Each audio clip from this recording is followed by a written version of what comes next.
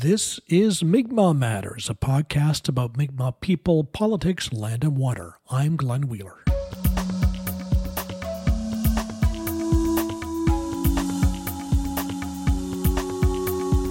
This is episode 251, brought to you with listener support. Become a patron at patreon.com/Mi'kmaq Matters.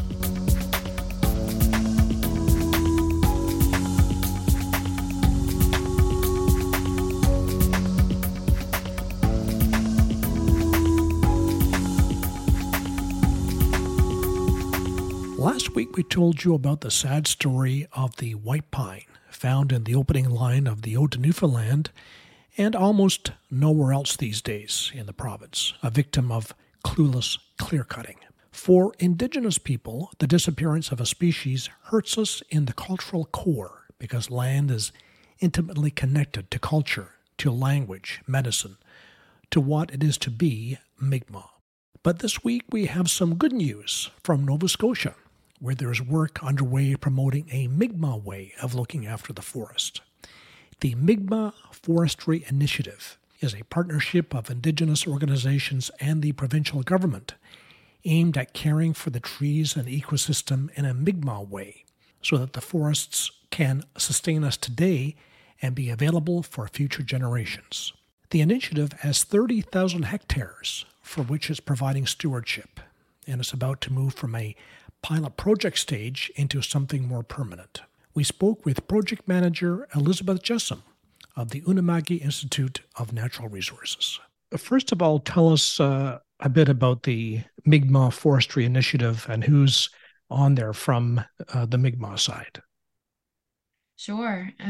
So it's a province-wide initiative here in Nova Scotia Mi'kma'ki that is aimed to develop and promote a Mi'kmaq-led forestry sector to build Mi'kmaq capacity in the sector, as well as to care for and develop the land base according to Mi'kmaq values and principles. The initiative brings in the 13 Mi'kmaq communities in Nova Scotia. It's governed by the Nova Scotia Assembly of Mi'kmaq Chiefs, as well as the boards of directors of our partner organizations, the Unama'ki Institute of Natural Resources and the Confederacy of Mainland Mi'kmaq. In the first phase of the initiative, you have 30,000 hectares across the province. And I understand they're not all together. They're various parcels in smaller areas from, I guess, down Bear River all the way up to Cape Breton. So tell us about what kind of lands are included in those 30,000 hectares. Sure. Yeah, I guess the forest itself changes as we move across the province. And so down in Digby or very near the community of Bear River, there's just under 8,000 hectares of land there. A lot of hemlock and pine and that sort of thing down there. And then as you move into kind of more central Nova Scotia, where the St. Croix land base is, that's just over 12,000 hectares. Lots of red spruce kind of in that area. And then as we move eastward, I guess, towards what we call the eastern lands, those parcels are more scattered. And so there's one parcel in Antigonish County, one in Guysborough, and the rest in Unama'ki or Cape Breton. And those lands, they're very different than the mainland properties, I'll say. They're a lot of things, a lot of balsam fir, white spruce, still an Acadian forest mix, but we don't get red spruce really up on this end of things. And so it's exciting. The land base is diverse, which is great because it gives communities access to different forest types and species. And those 30,000 hectares, have they been, are they in their natural state, or has there been human intervention in the form of logging or other industrial activity?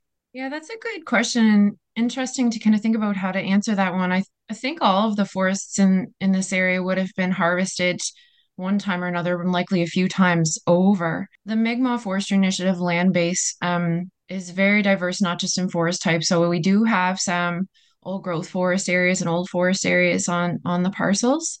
Some other areas that have been set aside for quite some time for different special management practices to care for different species that are there. Some areas would have been farm fields for quite a long time and have kind of reforested and then been harvested through forestry activities. A lot of the land base would have at one time or another likely been involved in kind of industrial forestry, and so um, I think we have the spectrum from kind of set aside conserved areas of old growth right to areas that would have been quite heavily managed for Mm. forestry or farming. It's good that you still have some old growth in those 30,000 hectares because I think in Nova Scotia there's not much sort of natural old growth left because of the scale of human activities over the years. So you're lucky to have some in that 30,000 parcel. Yeah, it was part of our selection process, I guess. So just as a bit of history, I mentioned kind of our project partners, the Unama'ki Institute of Natural Resources and the Confederacy of Mainland Mi'kmaq, and where I kind of sit or hang my hat at Gwilamug Maglusuhan, or the Mi'kmaq Rights Initiative. So we worked with that team to kind of and the province of Nova Scotia, who have been tremendous partners in this initiative, and looked at kind of the public or crown land base and tried to select parcels that could offer different opportunities, whether it was from a harvesting or gift gathering perspective from the forest, or the opportunity for research or um, stewarding areas where there may be species at risk in old forests. So we really wanted to um, begin with a land base that was diverse and would provide diverse opportunities for Mi'kmaq communities. So yeah, and in the province, I think if we're thinking kind of like pre-contact forest, I don't know that we would find any of that, but we do have some forests that have beautiful old growth characteristics, and we'll continue to kind of conserve those, and hope to develop kind of more diversity of age classes and forest structures on the land base over time. Is it the plan to bring those back to a more natural state, what they were before whatever happened there, logging or whatever? Yeah, certainly. I think that the term we've been using, coming from, Mi'kmaq leadership and also the elders, knowledge keepers, and youth that we've been fortunate enough to engage with these last few years, we're kind of coining our approach restoration forestry. And so, still very much interacting with the land base, harvesting trees, but doing so in a way that kind of reflects what we'll call the natural disturbance regimes or the ecological needs of the area. Um, and, as the forests start to grow back, we're not only selecting for, what would be called crop trees or trees that we would have kind of an interest in harvesting for pulp and paper or building materials. But we're selecting trees that have biodiversity values, values to support wildlife, food and medicinal values. So, some areas we would have almost things in a plantation state, or it would have been tended to be pretty dominant red spruce, if we're in central or in the east here where I am, um balsam fir and white spruce. And so we'll get in there, do some harvesting, and then as things regenerate and the forest rejuvenates itself, um of course we're still going to have those species in there, but we're going to select for a wide variety of values. So going forward, I think MFI started in the what around 2018, 2019 back then, and now you're at the end of a kind of a pilot stage and want to become more permanent. And how would you see the future unfolding in your new phase? Yeah, it's been a journey. I came into the picture in 2020, and I know the pilot project kicked off in 2019. In the last few years, we've really been focusing on just establishment, just getting, our feet under us, so to speak. So thinking about and speaking with communities to understand what Mi'kmaq forestry means. What does that look like? Um, and what's our communication plan? What's our business plan? Really, it's all been foundational. And we have goals still to be realized, to again build that Mi'kmaq capacity in the sector, get more Mi'kmaq led businesses, whether it's, harvesting contractors, or traditional chefs who want to access food on the land base, or someone who's interested in, perhaps an ecotourism venture. I think there's so much opportunity here. So I just want to stress that it's such early days, really. We've just been laying the foundation and continuing to negotiate with the province of Nova Scotia on a long-term agreement. So within this next year, we hope to have that long-term agreement in hand, and I think that will open the door um, and give communities, I think, some comfort that their vision for these lands can be realized over time. I mean, as you can appreciate, forests operate on a much different time scale than us humans do, right? And so the Mhm. stages of growth and development that the forests will go into, and for us to really achieve that vision of restoration, could take a few centuries. Mm. And many generations. And so this long-term agreement will set the stage um, to comfort communities in knowing that the vision we're setting down now, in 7, 14 generations from now, communities will have access to a different forest than we Mm. have today. Um, Climate change, I think, is something we'll have to, navigate through together. But and that long-term agreement will also open the door to things like carbon-related opportunities, where we may want to enter um, carbon agreements on either the voluntary or the regulated market to help support Mi'kmaq forest stewardship um, and different ventures on the land base. So it will be nice. The pilot started in 2019. It was originally a 3-year pilot, and we've extended that a few times just to allow for kind of the initiative building to continue. And really, it's a public land base, and so typically, you know, the relationship as a licensee would be it may be an area-based agreement associated with certain areas of land, or it may be a volume-based agreement where companies would want a guaranteed amount of kind of wood that they could harvest over a certain time period. For us, it is area-based, you could say that, but it's also we've had to get creative and really work with our provincial partners to expand um, and really develop a new license agreement that would allow communities to um, have the opportunity to develop a wide variety of things over time in the land base. So, forestry is one thing in the harvesting of those trees, but as I mentioned, there's interest over time in seeing what the potential is for things like ecotourism on the land base, creating spaces for land-based learning. Um, the kind of the cultivation of what we call non-timber forest values.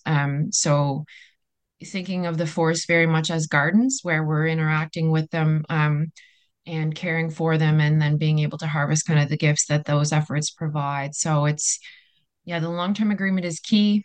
It's a few years in the making, and we're really excited to see what its final form is. And is it the thought that with a permanent agreement, there'll be more than 30,000 hectares, or are you working on the way you'll manage the existing 30,000 hectares? We're focusing for now on the 30,000 hectares. I think with the long-term goal of growing, and that could happen through a few means. It could be the addition of additional public lands. It could also be land purchases over time, or partnerships with private land stewards. So right now we're starting small and stepping carefully and really trying to set a strong foundation so that we feel confident expanding.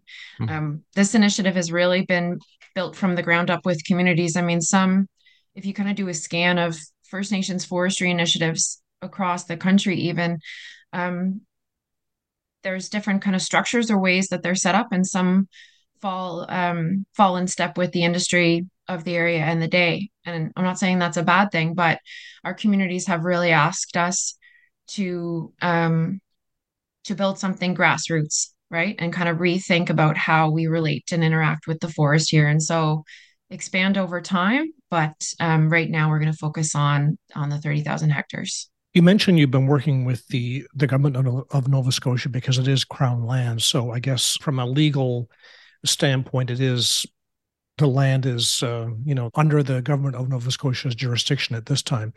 How about the non-Mi'kmaq communities? Have there been any challenges dealing with them? Because we know that land can be very emotive issues when the non-Indigenous people feel that something's being taken away from them. So, has there been any static from that point of view?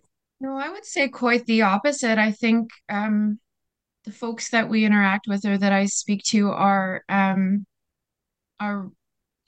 relieved and thankful that finally we are um, allowing the First Nations to take a leadership role. I mean, we're all here on unceded territory, right? Mm. We're most of us settlers in this land. And so, in general, the folks that I speak to are really excited to see how this develops and to see First Nations at the table and leading uh, stewardship of the land, right? And have a lot of faith in the Elnu or the Mi'kmaq way, where there's a lot of respect for all of the beings that we share the land with, not just us humans and our needs. So no, I think we've received tremendous support from the public and even the forestry industry itself, right? Just folks pleased to see this work happening. It's long overdue. And yeah, nothing but encouragement so far, which is Nice. nice. Yes. And I suppose from a Mi'kmaq point of view, it's the land is a very fundamental issue because so much of being able to live Mi'kmaq life is connected to the land in terms of gathering, medicine, ceremony, and all that. And so I suppose for us, it's even more significant than for those other communities. Yeah, and certainly that came out quite clearly in the conversations that we had with Mi'kmaq people, from elders down to youth. Really, like, we would sit around the table and did different engagements, everything from like a cup of tea at a kitchen table to walks in the woods, to kind of formal focus groups and interviews to try to understand what Elnu or Mi'kmaq forestry is. And so I think almost everyone we spoke about that, rather, just the excitement, um, the relief, the gratitude, the opportunity that they saw with these lands, for exactly the reasons you speak of. Being forcibly removed from the land base and not able to practice their culture. Land is something that community members hold dear, and it means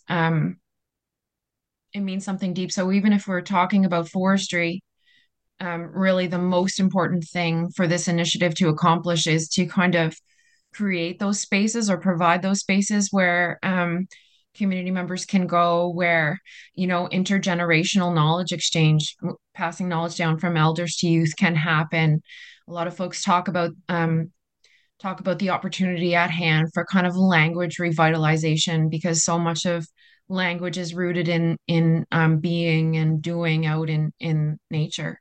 And we've worked with some teachers who do land-based learning programming in Mi'kmaq schools, and other elders who really, again, just see the opportunity for getting youth out on the land and reestablishing that connection. So, communities are excited for the forestry aspect of it, but they're excited um, to have lands that can be Mi'kmaq land and cared for according to Mi'kmaq values. So it means a lot more than just harvesting some trees to the Mm. communities. Well, great, Elizabeth. Good luck as you enter the next phase of the Mi'kmaq Forestry Initiative. Well, all, and thank you so much for having me on the show. We were speaking with Elizabeth Jessom of the Unama'ki Institute of Natural Resources. She is the project manager of the Mi'kmaq Forestry Initiative.